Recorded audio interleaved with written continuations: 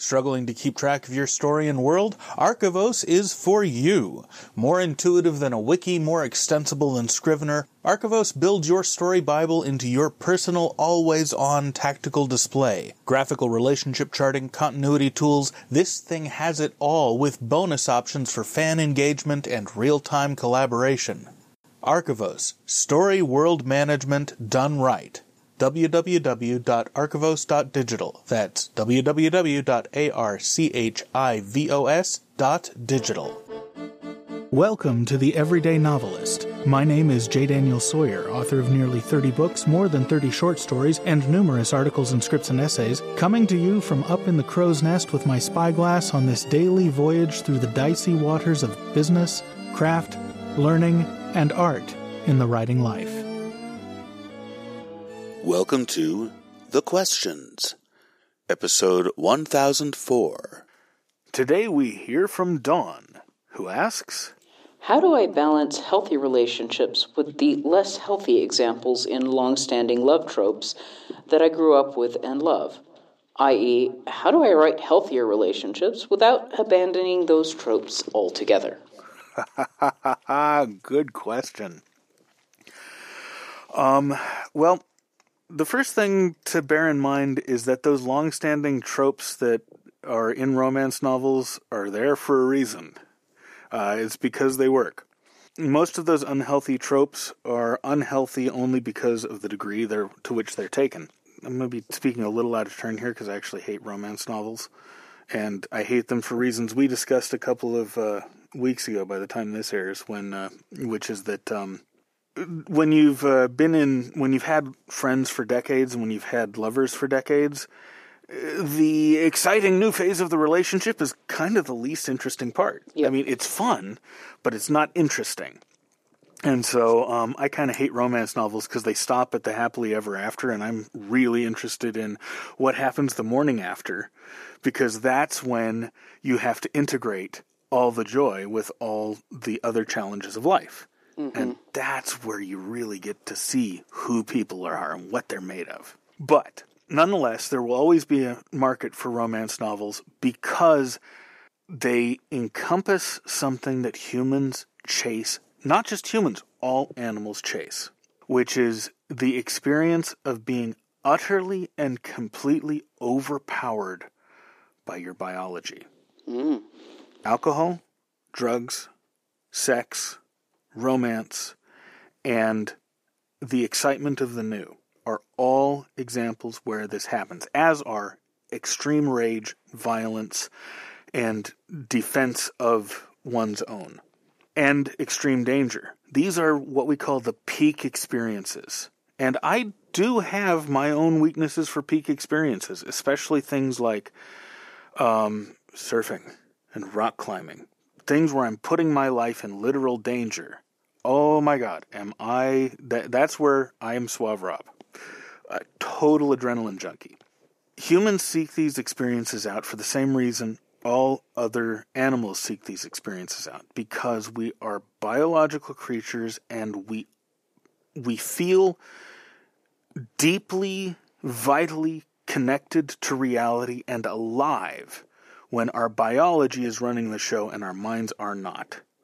When we are helpless in the face of what our body is pushing us to do, what our desires are pushing us to do, we feel amazing. There is nothing in the world that feels like that. So, romance novels will always be with us for that reason, as will all of the genre fiction, which is one of the defining things about genre fiction is that it is sensationalistic. It's focused on the sense experience, the emotional connection to what's going on. How do you write healthy relationships without abandoning these tropes?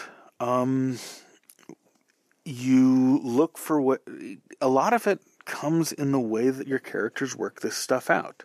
Okay, I'm going to jump right into the deep end, right? Because you're talking romance novels, or at least romantic subplots. You cannot get away from the rape fantasy. Rape fantasy is one of those foundational fantasies that most women have. There's lots of research on this, and it's cross-cultural, and it does not have to do with politics. In fact, part of it is that because what we desire is the sense of being swept away by events we can't control. The things which people find sexiest are the things which are most taboo most of the time, which is why there is research on that as well. There's a lot of research on that as well. And if I can find it again, I just read an article on this about 2 days ago, and I'll try to find it, dig it, and link it to the show notes. And of course, rape is not fun. Rape is incredibly traumatic, but it is something that people fantasize about, especially women, but sometimes men too. Men fantasize both about raping and about being raped. But in either case, the root of the fantasy is being out of control, being at the mercy of the primal world. In female psychology, this shows up in Beauty and the Beast. It's one of the most basic forms of female pornography is Beauty and the Beast. You see it in the Twilight novels. You see it in the 50 Shades of Grey novels. The overpowering, very unhealthy, very predatory male coming after the weak, sort of wishy-washy female, or, even if she's not weak of character, she's much weaker physically. The defenseless woman. Mm-hmm. By their interaction, she transforms him into a dependable, reliable mate who will defend her no matter what. Basic fantasy goes all the way back to the beginning of recorded history. And why wouldn't it be a basic fantasy? Women are physically weaker than men on average. They're in relationship with men who are sometimes 2-3 times as big as they are. And men go all to pieces in their presence. The experience of being a man and courting a woman is utterly terrifying. Or the socially acceptable version of this trope is taming the bad boy. Yeah, it's the taming the bad boy fantasy. And the experience, of course, for men of courting a woman is that it's utterly terrifying. Men who are good at courting women have learned to master their own fear and intimidation around women. But there's always an element of it there. So, from a woman's perspective, the woman who is physically smaller and weaker, having this massive ogre of a creature going all to pieces in your presence, oh my God, does that make you powerful? And so on both sides, that romance is a power fantasy. And feeling powerful like that is very, very primal.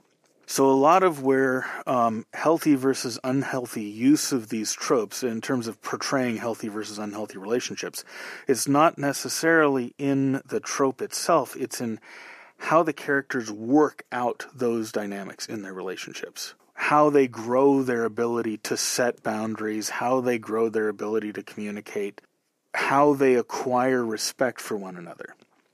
In a desperately unhealthy relationship, they stay stuck in that first stage.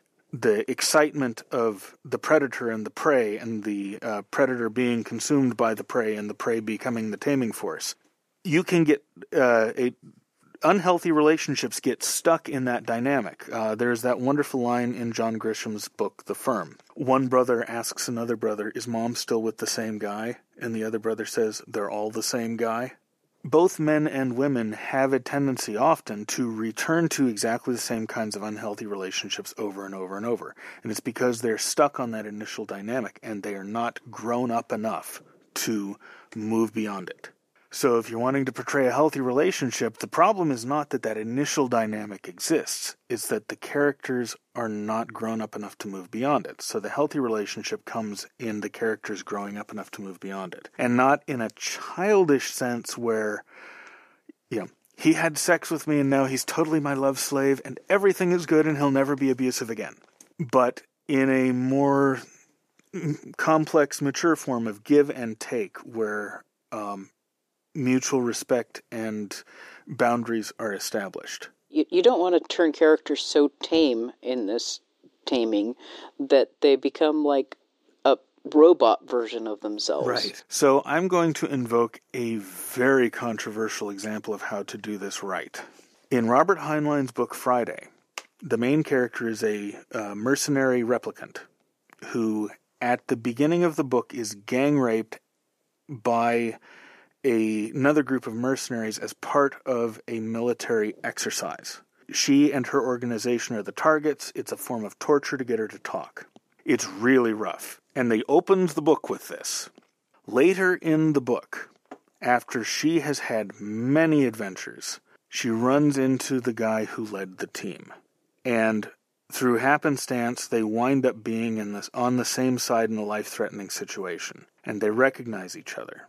Or he recognizes her, actually, because she was blindfolded. And as they start to become friends and start to become close, he confesses to her that he was the guy that led the team. And the two of them wind up together. Now, they don't wind up together because she was brutalized and has Stockholm Syndrome. They wind up together because they've both been brutalized by the profession that they're in. And their bond and mutual respect as fellow soldiers is so strong that it overcomes the brutality that started their relationship. It is a very difficult read. And it's been controversial since the day it was written. But in terms of psychodynamics, it is an extreme example of how to do that kind of thing right. In forming a relationship between adult characters, or adult people, the working out of the basis for mutual respect and having that basis become stronger than the basis for the mutual desire that started the relationship off. And then the incorporation of that desire into the respect. That's what makes a relationship healthy, regardless of how healthy or unhealthy it started out as. And so that's how you can use all of the tropes that are problematic in a way that portrays healthy adult relationships. And if that's important to you, that's where you want to put your attention. Thank you very much for the question, and we'll see you tomorrow. The Everyday Novelist is written by J. Daniel Sawyer and presented by J. Daniel Sawyer and Kitty Nakian and is produced by Artistic Whispers Productions, Incorporated. The text is copyright 2021 J. Daniel Sawyer and the production is copyright 2021 Artistic Whispers Productions, Incorporated. This podcast is released under a Creative Commons Attribution Non-Commercial No Derivatives license and all other rights are reserved to their respective owners. Join the conversation. Submit a question, leave a comment, or a creative death threat. Or find me at jdsawyeronminds.com or hit me at feedback@jdsawyer.net. We can't do it without you.